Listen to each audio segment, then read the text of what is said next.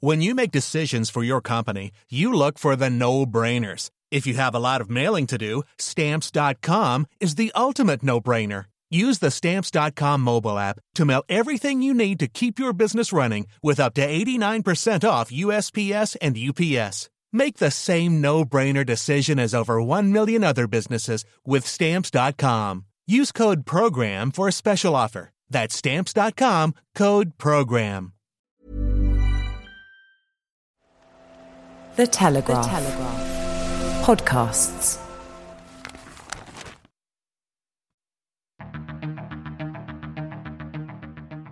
I'm David Knowles, and this is Ukraine, the latest. Today, we discuss the news from the front lines as the battle for Bakhmut continues, analyse news coming out of the G7 in Japan, and respond to listeners' thoughts and questions on Russia, Ukraine, and World War II. Bravery takes you through the most unimaginable hardships to finally reward you with victory. This hideous and barbaric venture of Vladimir Putin must end in failure.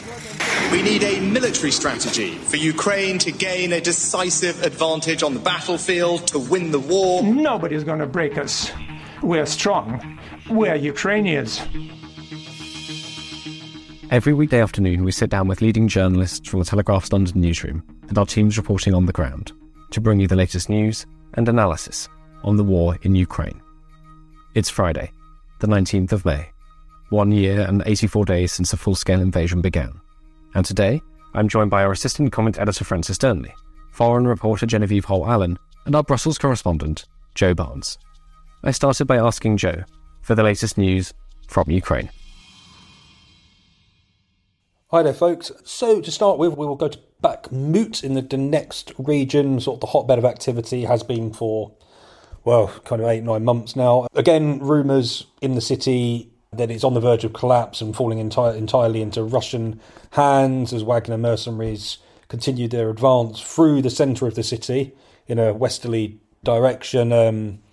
Kind of in recent days, fighting has apparently come down to the final few streets, so that's the size of the issue we're looking at. But today, Yevgeny Prigozhin, Wagner's sort of funder, financier, leader, has said it is unlikely Bakhmut will fall to Russia in the coming days. And this is a quote from him: "Bakhmut is unlikely to be completely taken tomorrow or the day after tomorrow." And he said that on the Telegram messaging app.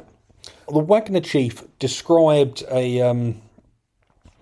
the situation essentially. He said that Russia's forces are moving in, but they now face an impenetrable fortress, and he described it as a suburb, and there's a few different translations, airplane or samolet, that have been used across the internet in interpreting his comments.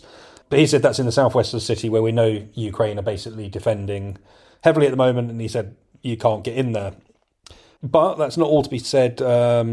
Russia isn't getting its own way. Ukraine is still trying to progress along the flanks of Bakhmut in the south and the north of the city. So Hanna Maliar, who is the Ukrainian Deputy Defence Minister, she wrote on Telegram yesterday afternoon after we'd wrapped up on air then: "Today the enemy attacked Bakhmut all day. All attacks were repelled by our defenders. As of now, we control the southwestern part." So she's confirmed that there is still jostling going on over that section of territory. But she also said that Ukrainian forces had advanced 500 metres north of Bakhmut and 1,000 metres south of Bakhmut. The spokesman for Ukraine's eastern forces, Serhiy Cherevati, stated that Ukrainian forces have advanced up to 1,700 metres in the past day, and he posted that yesterday. And the Ukrainians' third, a separate assault brigade, who we know have kind of spearheaded this localised mini counter-offensive on behalf of Ukraine. They've expanded the Ukrainian kind of control around Bakhmut by a landscape of sort of 2,000 metres wide by 700 metres deep. And what we're also picking up is there's lots of like Russian military bloggers talking about this on Telegram, Twitter, and in their own sphere. And they have suggested that Ukrainian forces have driven through the Russian defensive lines south and southwest of Ivaniska, which is about 6 kilometres west of Bakhmut, and then northwest of Klisichivka, which is 6 kilometres southwest of Bakhmut from the northwest. So there is still a great deal of movement, and it still suggests that the Ukrainians could be trying some sort of double envelopment, as has been historically used by the Russians as a tactic to defeat their enemies. Could be interesting. So I really recommend checking out George Barros on Twitter. He works for the Institute of Study of War, and he has recently shared on his Twitter feed a interactive map which kind of demonstrates Ukraine's gains on the flanks of Bakhmut, which have now become an estimated 29 kilometres squared gained in favour of Ukraine between May the 9th and May the 18th. So that's really interesting and worth checking out on George's feed. Then we're going to look at long-range strikes again. Not as severe as they have been, but I think we're now at the 10th long-range strike that Russia has launched in sort of recent weeks. So Ukraine's air defences have repelled another Russian attack early on Friday morning. Apparently they destroyed 19 out of 28 drones and missiles launched. The Air Force's spokesman told Ukrainian television, and I quote him now, 3 caliber missiles launched from the Black Sea and 16 drones were shot down, and shelling continues almost on a daily basis. And he said not all targets were hit. We know in the central city of Kryvyi Rih, at least 2 people were injured, and one of those seriously after a Russian strike in the region. We know that was aimed at a private industrial complex. We don't know what was in this industrial complex, and the seriously injured includes a 64-year-old woman. A fire also broke out in a 4-storey building where a man sustained minor injuries. And then, before I wrap up, we'll go to the Ministry of Defence's daily intelligence update. And so the UK's Ministry of Defence has said that Thursday's train derailment near the Crimean city of Simferopol, my pronunciations are terrible, sorry, and in quotations, will disrupt deliveries and supplies potentially of weapons to Russia's Black Sea fleet. The Defence Ministry added any sabotage in this sensitive area will further increase the Kremlin's concerns about its ability to protect other key infrastructure in Crimea. The Russian-installed head of Crimea said in a statement on Telegram on Thursday that a freight train carrying grain had been derailed in that area, and that nobody was injured. I've been looking at who could have done that and looking at these sort of partisan groups, and one of the main partisan groups has still not claimed responsibility for the attack, but has joked and laughed and said it won't be the last, and I'll stop there for now. Thank you very much, Joe. I know you'll have some things to say on some of Francis's updates that are about to come to us, but I'll let Francis come in now. There's been quite a lot of movement diplomatically today. Where would you like to start? Yes, well, thanks, David. It's been a very busy 24 hours in diplomatic circles, and I'll come to the G7 summit in a moment. But first, a significant development in the fighter jets debate. Despite President Biden's previous reluctance to send warplanes to Ukraine, we are hearing this morning that Washington has assured its European allies that they will not impede the export of F-16 fighter jets to Ukraine. That's according to reports in the Washington Post. Now, as I say, the Biden administration had previously seemed very hesitant to do this, and because of the way things work with third-party transfer agreements, technically speaking, countries need permission who have purchased these F-16s from America in order for them to be sent on to Ukraine. So that's why listeners are asking, why can't, if a country has fighter jets, why can't they just send them? What if they want to? Why do they have to have permission from the United States? That's the reason. When they're sold to you, you have to then give permission, as it were, if they're going to be going on to other parties. That's part of these international agreements.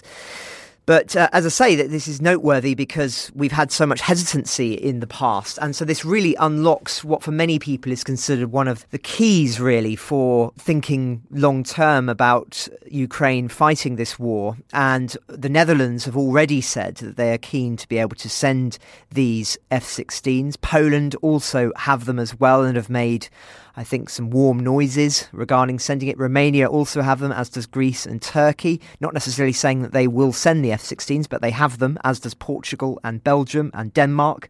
So this is a noteworthy development. As I say, previously the Biden administration was in disagreement with Europe over supplying the Ukrainian army with jets and had declined to allow Western allies to train Ukrainian pilots on the aircraft, despite the impassioned pleas from Kyiv.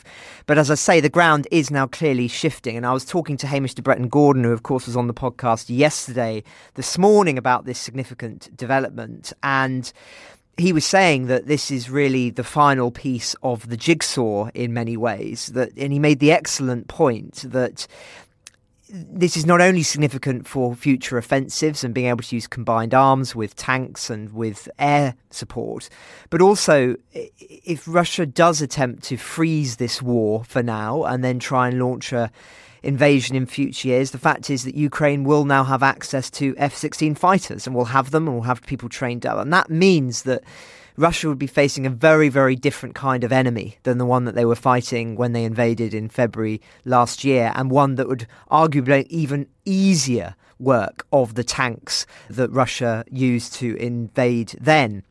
And if one looks at modern warfare in the latter half of the 20th century that has involved modern fighter jets against Soviet-era tanks, then usually those wars are over very quickly, most notably the Gulf, which of course Hamish fought in. Now, I know that listeners may feel frustrated that it's taken so long for the West to unlock the F-16s. Months ago, people who've been following this war closely were urging the West to send Leopard tanks. The West hesitated before finally giving in. And now on jets, they've hesitated and have finally given in. And I think those are very fair criticisms. But another way of looking at it is that this does further turn the screw on Putin and is a further example of that drip-drip approach, which I've described in the past. If tanks and jets had been sent to Ukraine from the first weeks of the invasion, there were arguably greater risks of other countries being dragged in, at least that was the perception, and or of Putin ramping up the nuclear rhetoric in a harmful way that could have been detrimental for Ukraine. So this is still a very significant development, even if perhaps it becomes too late for the imminent counteroffensive. In the longer term, this could well be a game changer. And as I say, when I spoke to Hamish, he said for him, it's only a matter of time now, given that this has been announced, for the F-16s to arrive and to have a very decisive impact on the future trajectory of this war. But I imagine that Joe will also have some thoughts on this. So I can chime in with something interesting that Yahoo News have released in the last 24 hours. So one of the, as Francis alluded to, one of the main opposition was obviously the fact that people think it's an escalation. A F-16 has capabilities of firing a lot deeper into Russian territory than some of the weapons currently gifted to Ukraine. But one of the other issues is just the complicated nature of the F-16, and can a Ukrainian fighter pilot fly an F-16, and how long it would take to train a Ukrainian pilot to operate an F-16. So the US earlier this year hosted, so it was in March, they hosted 2 Ukrainian pilots for basically early evaluations. They used flight simulators to assess these 2 pilots and their capabilities on the use of modern flight systems, one of them being the F-16 fighter jet. And what Yahoo News has revealed and released is an internal US Air Force assessment of the training, and it found that it would only take 4 months to bring Ukrainian pilots up to speed on the US-made aircraft. And that document is going to serve as a great sort of lever and pressure point that President Zelensky and other Ukrainians and, well, even European governments that want to send F-16s to Ukraine, because previously it had been suggested that it would take 18 months to train a Ukrainian pilot to operate an F-16. But now that they've gone to a airbase in Arizona, I believe it was, these 2 pilots, these Ukrainian pilots, and they've then demonstrated that they can actually operate the systems. One of the big issues with the system is F-16s, being American, they're English language systems. So can Ukrainian pilots operate them and the systems in English? Actually, they've shown that that's probably the biggest the biggest stumbling block to flying an F-16 and not the actual using the capability itself. So that's going to be really interesting to see how that's jumped on by the Ukrainians and used to further their cause when it comes to getting these F-16s over to Kyiv.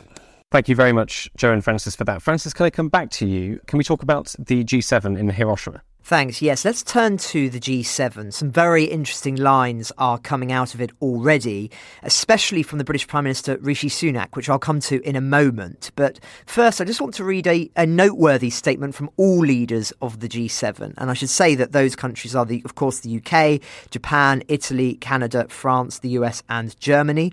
And I'll read the statement in full. We, the leaders of the G7, reaffirmed our commitment to stand together against Russia's illegal, unjustifiable and unprovoked war of aggression against Ukraine.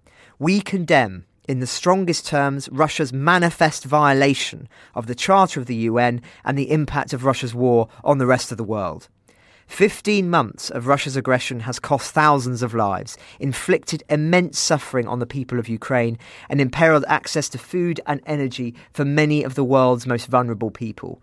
We express our full sympathy and condolences to the Ukrainian people for their loss and suffering. We salute them for their brave resilience. Our support for Ukraine will not waver. We will not tire in our commitment to mitigate the impact of Russia's illegal actions on the rest of the world. This is significant because evidently it is designed to undermine something that Putin is relying on, which is that the West will lose interest in this war and turn off the tap the longer that it goes on. And in that regard, I think it's also significant that this morning the G7 has ensured that Ukraine has the budget support it needs for this year and the early part of 2024.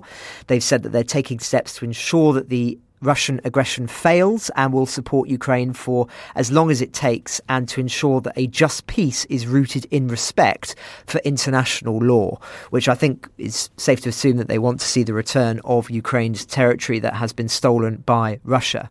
Now, as I say, interesting coming out of Britain as well, seeks to steer a new wave of sanctions against Russian assets. Rishi Sunak has announced that they are targeting 86 individuals and businesses connected to Russia's capacity to fund and wage the war.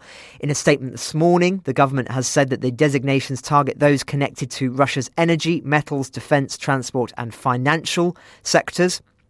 Foreign Secretary James Cleverly said on Twitter that we are increasing economic pressure, cracking down on Russia's theft of Ukrainian grain and the remaining revenue sources that support its military machine.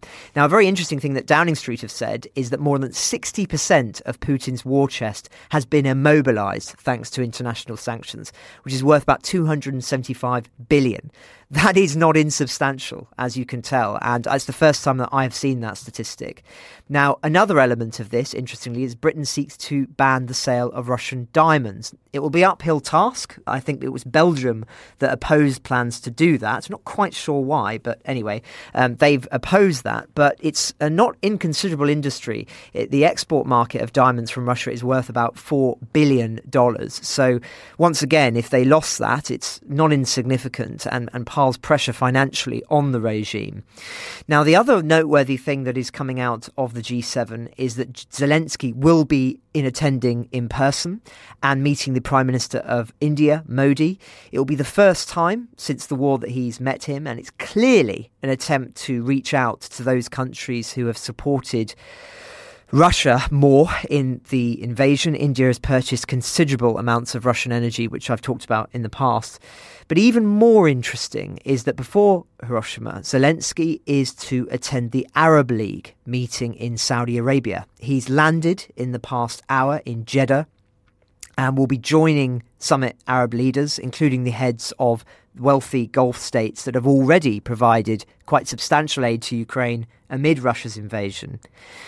Making this decision is not insignificant, as I say, and I think it's designed for two core things. The first being an attempt to show that he wants to appeal to those countries, as I say, who perhaps have given some notable support to Ukraine, but also to appeal to those countries who are on the edge, on the precipice regarding whether to support Russia or Ukraine. As I've said in the past, key states in the Arab world have walked a rather fine line between supporting Ukraine and Russia. They've wanted to come across more as mediators. That's certainly Saudi Arabia's perspective, even if they have sent hundreds of millions of support to Ukraine. And I think another aspect of this is that he may well be trying to, in a sense, put more pressure on the West and highlight where perhaps the West has been deficient, but maybe we can talk about that a little bit later on. The uncomfortable side of this, though, is it will be the first Arab League summit to be attended by Bashar al-Assad of Syria in 13 years. He was long shunned regionally and internationally over his suppression of the Arab Spring, the chemical weapons usage, of course, and the war that has killed, hundreds of millions of people and displaced millions. He was ostracised, but he is being brought back into the fold, I think in part because the West has been deemed to have left their influence in the Middle East waning in recent years. Of course, the withdrawal of Afghanistan is part of that, and they feel that now is the time to bring him in somewhat from the cold. And it will, of course, be uncomfortable that the two of them will be at the same summit. Some will cry blasphemy and hypocrisy, no doubt, for Zelensky to be going there when he is in attendance, given the role that the war in Syria had in enabling Putin in the invasion of Ukraine, and perhaps even the manner in which he has fought this war in the most egregious ways possible, which some people believe was sanctioned effectively by the West by allowing Bashar al-Assad to use chemical weapons in Syria, and by President Obama not agreeing to his own red lines and acting in some way in Syria to prevent the use of chemical weapons. So it's going to be an uncomfortable one, but I think clearly that Zelensky has calculated that Ukraine has more to gain potentially from shaking hands with these leaders than it does to potentially lose by the optical cost of being there at the same time as Bashar al-Assad. But an interesting one, David. Thank you very much, Francis. I'd like to come back to that, but maybe a little later. And Genevieve Hollallen, can we come to you first? You've been running the Ukraine live blog on the Telegraph website today. You picked out a couple of interesting stories you want to talk us through. Where would you like to start? Hi, David. And yes, a few stories from the live blog from today. I think the first is another story concerning the US and weapons and equipment for Ukraine, which has emerged over the last 24 hours. And this is that officials have admitted to Reuters that the US has overestimated the value of the kit that it has sent to Ukraine by $3 billion, which is about £2.4 billion, which may well have an impact on how many more weapons Washington will send to Kyiv. The error occurred because a higher than warranted value was assigned to weaponry that was taken from US stocks and then shipped on to Ukraine, according to two senior defense officials speaking to Reuters on Thursday on the condition of anonymity. In its accounting, the Pentagon used replacement cost to value the weapons aid instead of the weaponry's value when it was purchased and depreciated. One of these officials said, "We've discovered inconsistencies in how we value the equipment that we've given to Ukraine." Congress was notified of this accounting adjustment on Thursday, so that was yesterday, the sources said. And one defense official said that the amount, this $3 billion amount of overvalued weaponry could grow beyond that as the Pentagon examines the situation more thoroughly. Since August 2021, the United States has sent about $21.1 billion worth of weapons to Ukraine from its stockpiles. It is uncertain how Congress is going to react to this, but the changing of the valuation of the equipment could mean that the Biden administration doesn't need to ask Congress to authorize more funds for Ukraine as soon as it thought that it would, just as the debate as to US finances continues to intensify. Just a quick reminder of a couple of the things that the US has already sent through to Ukraine. It's, HIMARS launchers, Javelin anti-tank weapons, and among some of the most notable stuff is the Patriot surface-to-air missile system, which is currently in use in Kyiv to protect the skies above the Ukrainian capital, which we heard just a few days ago had suffered a slight damage. I mean, that weapon alone costs $1 billion. It will take some time to work through the accounting for the billions of dollars worth of equipment sent, according to the senior defence officials. But this is quite a notable update in terms of what more could be coming out of the US for Ukraine. Thanks, Genevieve. Can we turn to some news from Kyiv itself? We've obviously spoken a lot about the de-Russification, the fact that more Ukrainians speaking Ukrainian rather than Russian. We've heard that quite a bit over the past year. You've picked up upon one story from the Ukrainian capital, which is another example of this. Would you like to tell us about it? Yes, so this is the news that Kyiv City Council has renamed 2 metro stations, 1 station under construction, and several streets which had names with some connection to Russia in response to the invasion. So among these, the Friendship of Peoples metro station will from now on be called Sverinetska, after the name of a historical district of Kyiv, and Leo Tolstoy Square, named of course after the renowned Russian author of War and Peace among others, has become the Square of Ukrainian Heroes. The station, which is under construction, which was to be called Prospekt Pravdy, is now to be named Warszawska, which means Warsaw. At the beginning of the year, the authorities held a vote for the city's residents on the renaming of the metro stations, with the majority voting for the names which were approved by the council on Thursday, according to Radio Svoboda. Alongside this, the Kyiv Council also renamed 26 streets and other city objects, the outlet reported. There are some nods to Britain and the US in the renamed streets in Kyiv. One of the streets has been renamed Winston Churchill Street. Another has been renamed George Orwell Lane, and American author Ray Bradbury has lent his name to a street as well. All of these are replacements for the names of Soviet heroes, which used to be the names of certain roads in the capital. The city's mayor, Vitaly Klitschko, said that 314 objects in the city have been renamed in total, and he wrote on Telegram, "The process of de-Russification in Kyiv continues. It is very important to permanently rid the capital of Soviet and Russian names and symbols associated with the aggressor country." And I'm sure that won't be the last in terms of what will be renamed in Kyiv and beyond in Ukraine. Thanks, Genevieve. And we'll obviously need to make clear, of course, that this isn't the first time either. But thank you for that. Can we just have one more story from you, Genevieve? Going to Russia, again, the repression of ordinary people and others who've spoken out against the regime has been a story we've been covering over the past year and beyond. Here's another example. Would you tell us about Mr. Roisman? Yes, so Yevgeny Roisman, he's been fined 260,000 rubles, which is the equivalent of about $3,250, for discrediting the Russian military. So Yevgeny Roisman is this is considered mayor of Yekaterinburg and a very popular figure and also a prominent Kremlin critic. Quite a lenient sentence in a string of trials which have targeted opposition figures in the country recently. So yes, Mr. Roisman received this fine from a court in the city of Yekaterinburg in the Urals, where he used to be mayor, over charges of discrediting the Russian military, according to Russian news agencies.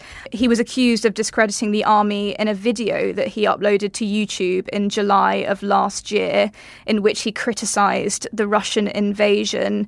Since he was detained, he was banned from using the internet, telephone, mail, and attending public events, and his communications were reportedly limited to just family members and his lawyers. Mr. Roisman is quoted as saying, after the ruling, "In my view, under these circumstances, this is an acquittal." So this charge, to which he pleaded not guilty at the beginning of his trial, carried a maximum sentence of 5 years. In 2013, Mr. Roisman became the mayor of Yekaterinburg and held the position for 5 years and was, at that time, Russia's highest profile opposition mayor. And he remains a popular figure in the city and also is a friend of the jailed Kremlin critic Alexei Navalny. And in comparison to this fine, we can think back to Recently, the opposition politician Vladimir Kara-Murza jailed for 25 years last month, and another well-known government critic, Ilya Yashin, who was sentenced to 8.5 years for spreading what is claimed to be false information about the Russian army. Thank you very much, Genevieve Holt-Allen, for all of those stories. I would recommend every listener do go and look at the Telegraph website and the Ukraine War live blog that Genevieve has been running today. All the latest info is there. So thank you, Genevieve, for joining us. Francis and Joe, just quickly, I wanted to ask you what you make of Zelensky's diplomacy in the last few months. Of course, at the beginning of the war, he did not leave Ukraine. And now it seems as if he's decided actually that the best work he can be doing is to leave and see other world leaders and meet face to face. I'm not sure entirely how much there is to say about it, but there's certainly a shift we've detected over the past few months. What are your thoughts? It's a fair question. I think evidently the priority for Zelensky has shifted from the first year of the war, which ultimately was about survival and showing solidarity with his people, making it clear, of course, to the world that he wouldn't abandon the country. His priority now, though, is getting weapons and keeping the world united against Russia and his country's plight in the headlines. Evidently, he believes that would be achieved better by him travelling directly, given his star power, his charisma and his general popularity amongst many parts of the world. The other way of looking at this, of course, is it may, as I say, represent something of a frustration within Kyiv that the US and others have maybe not been doing enough to keep some countries more friendly to Putin out of the fray and not financing him. As we've discussed at length in the past, there is frustration, I think, that the West has left the Middle East and Southeast Asia neglected and is now having to pay catch-up.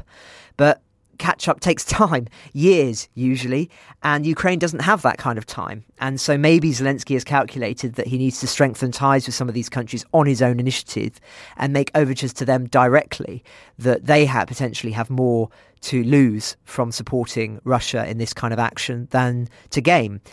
In India's case, of course, it's regarding tensions with China. That's also true of other southeastern countries.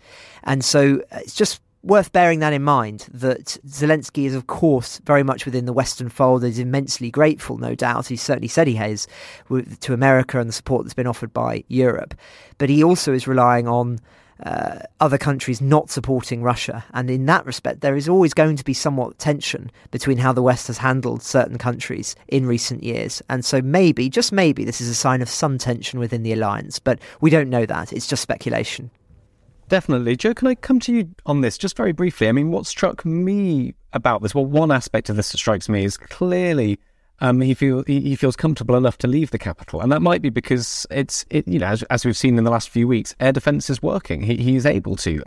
Is that a fair point? Yeah, it's definitely not as hot. And I remember when Zelensky was doing his first American travels and popped up in the UK on that surprise visit, and then he was coming to Brussels. I was lucky enough to speak to his main foreign policy advisor at the time.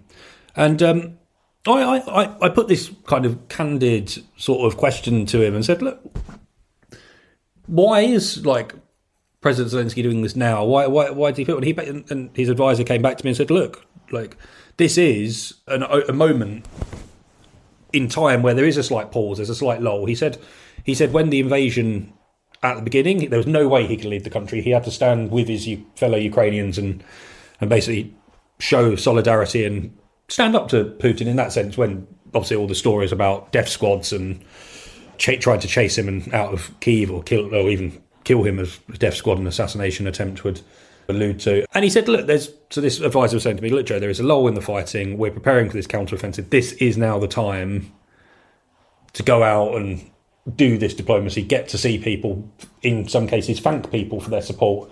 Going to America, he secured the announcements of the Patriot missile systems. Going to Britain, he got their kind of wings of freedom, and he got the early kind of progress in these long-range weapons, which we now know are Storm Shadows and have been used, according to Ben Wallace, in Ukraine. So he doesn't leave the country without knowing that he's going to secure something. So we probably think jets is the main thing, but there's lots of to talk about. G7, there's lots of sanctions to talk about. He's probably looking to expand those sanctions beyond sort of the G7 and convince countries like Saudi Arabia, who have probably traditionally been slightly and in the Middle East that have had kind of friendships with India, like the likes of Russia. Sorry, not India. And I was going to say Indian leader Modi. He's got links and ties with Russia. So this is a chance for Zelensky to break down those bridges. And we shouldn't take these trips for granted. He's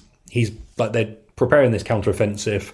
They're going to launch it, we expect, soon. Some people suggest it's already started in the form of sort of shaping missions and kind of offensives, looking for probing different areas of the Russian line. But once that's started, we know he won't be leaving Ukraine for a while. So he's basically using that lull in fighting, lull in the conflict, to hammer home his diplomatic message and secure as much support as he can for Ukraine, be it in weaponry or sanctions against Russia that he knows are really useful about crippling the Russian war machine. Thank you, Joe and Francis, for that. Just finally, before we finish, yesterday, Francis, we ended up talking quite a bit about World War II. I promised listeners it wasn't planned. But of course, we've got quite a lot of responses from our listeners. Francis, you've been going through them. What would you take from that? Thanks, David. Yes, well, as you say, we weren't planning that segment, which is why perhaps it came across as rather spontaneous and unscripted. Of course, we were talking about the question of the Soviet Union's mobilisation of men and resources being used as an argument as to why Russia can win the battle for resources today in Ukraine. And I was, I suppose, trying to counter that view and say that the comparisons between Russia today and the Soviet Union post Operation Barbarossa aren't comparable, as part of a wider thesis that autocracies more typically degrade their war-fighting capabilities over time rather than strengthen them. And this seems to have interested many listeners. I'm very grateful to those who've written kind things over email or in reviews for the podcast. Many of you also highlighted a crucial point that I forgot to mention, namely the vital role played by Lend-Lease from the United States and support from other allied countries, which really kept the Soviet Union in the fight. And one listener's father actually spent 18 months on HMS Jamaica convoying from Scotland to Murmansk, delivering resources. So very grateful to them for reaching out and for rightly chastising me for not mentioning the importance of the Lend-Lease Act. The numbers are staggering, frankly. By the end of June 1944, the US had sent the Soviets extraordinary numbers of material totaling $11.5 billion at the time, about 180 billion equivalent in today's currency. And it included, and this isn't even a comprehensive list, 400,000 jeeps and trucks, 14,000 aeroplanes, 8,000 tractors, 13,000 tanks, 1.5 million blankets, 15 million pairs of army boots, 107,000 tons of cotton, 2.7 million tons of petrol products, and 4.5 million tons of food. And so I think it's very clear, just to again strengthen the argument, that without the backing of that capitalist democracy, the autocracy of the Soviet Union could not have survived and then launched its own offensives against the Germans. And of course, Russia today is not receiving anywhere near that amount of support from its so-called allies in its fight against Ukraine.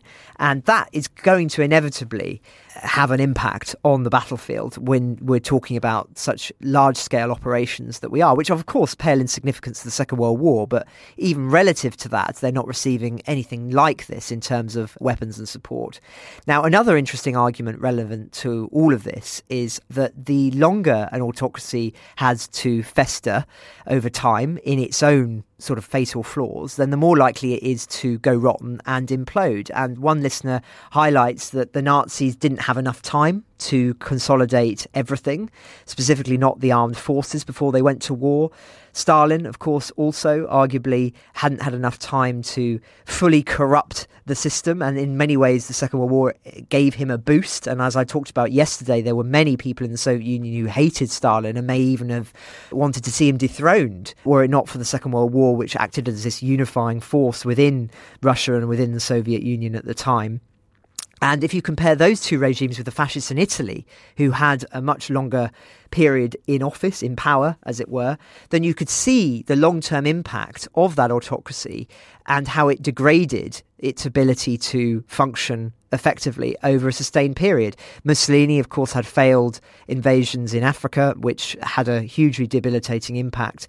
But more generally, his power waned quite considerably over time. And obviously, its capacity to be able to fight effectively against the Allies in the mid-1940s after Operation Wolf, I think it was, the invasion of Sicily, or is that Husky? Gosh, I'm sure listeners are going to tell me very shortly.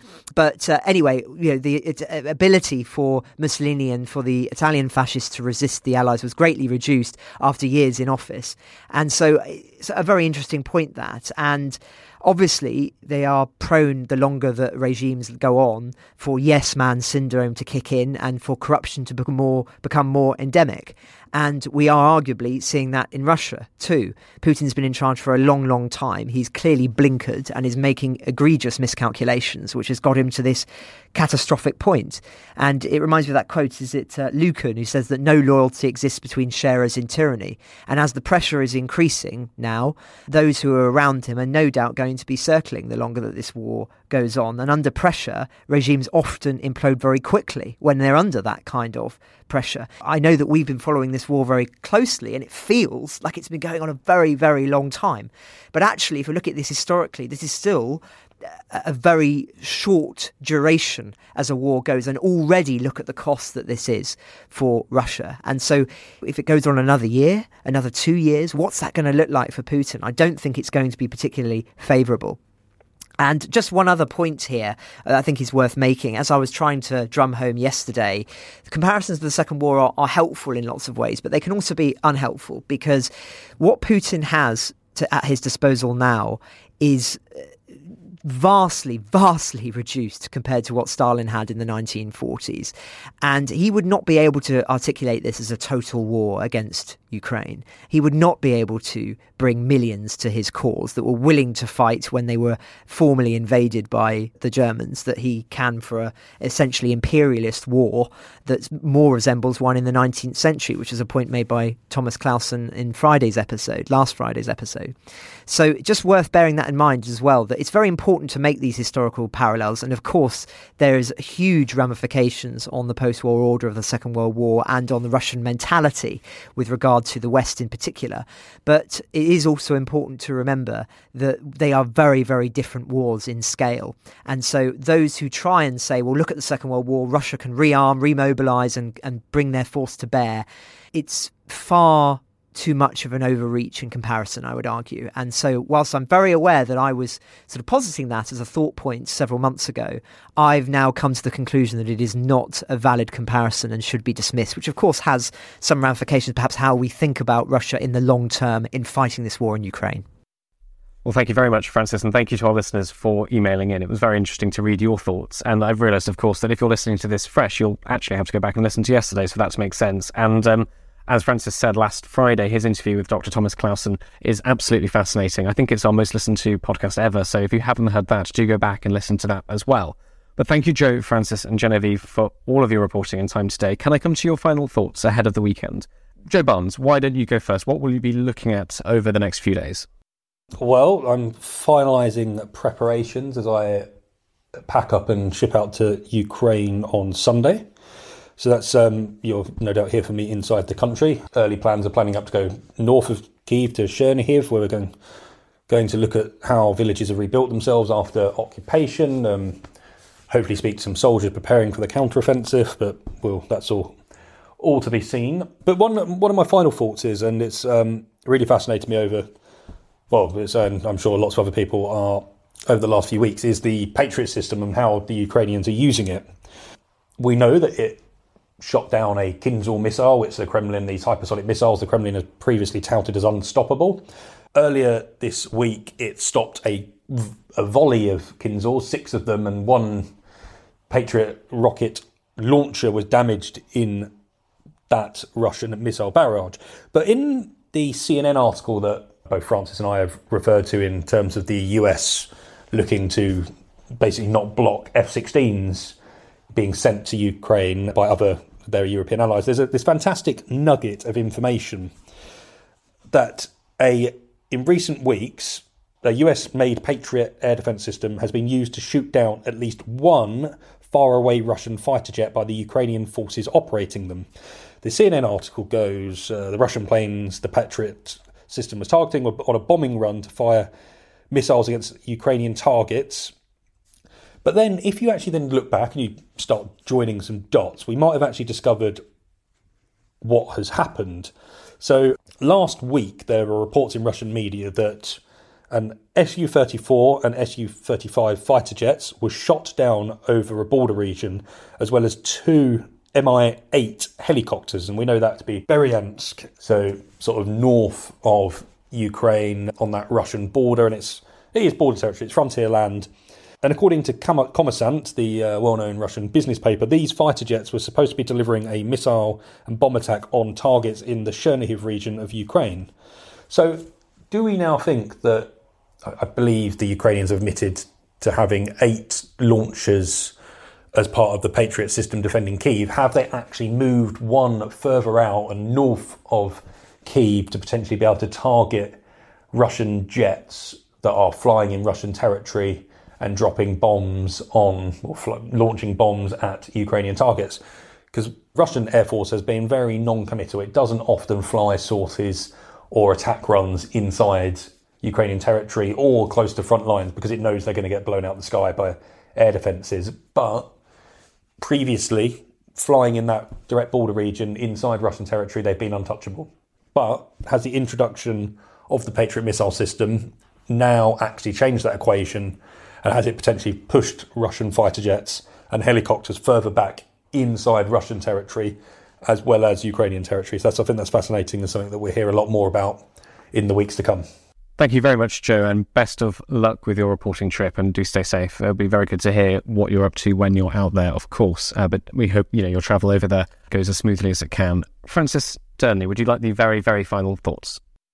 Thanks, David. Well, wrapping up all of this Second World War stuff this week, I mentioned yesterday that large parts of the war on the Eastern Front were actually fought in Ukraine. And I wanted to expand on that a little bit, bringing in some of the research by Timothy Snyder, of course, American historian, will be familiar to many, many listeners. Fantastic lectures and books on the subject of Ukraine. And he points out that more Ukrainian civilians were killed than were Russians, and that more Ukrainian soldiers were killed fighting the Wehrmacht than Americans, British and Frenchmen taken together.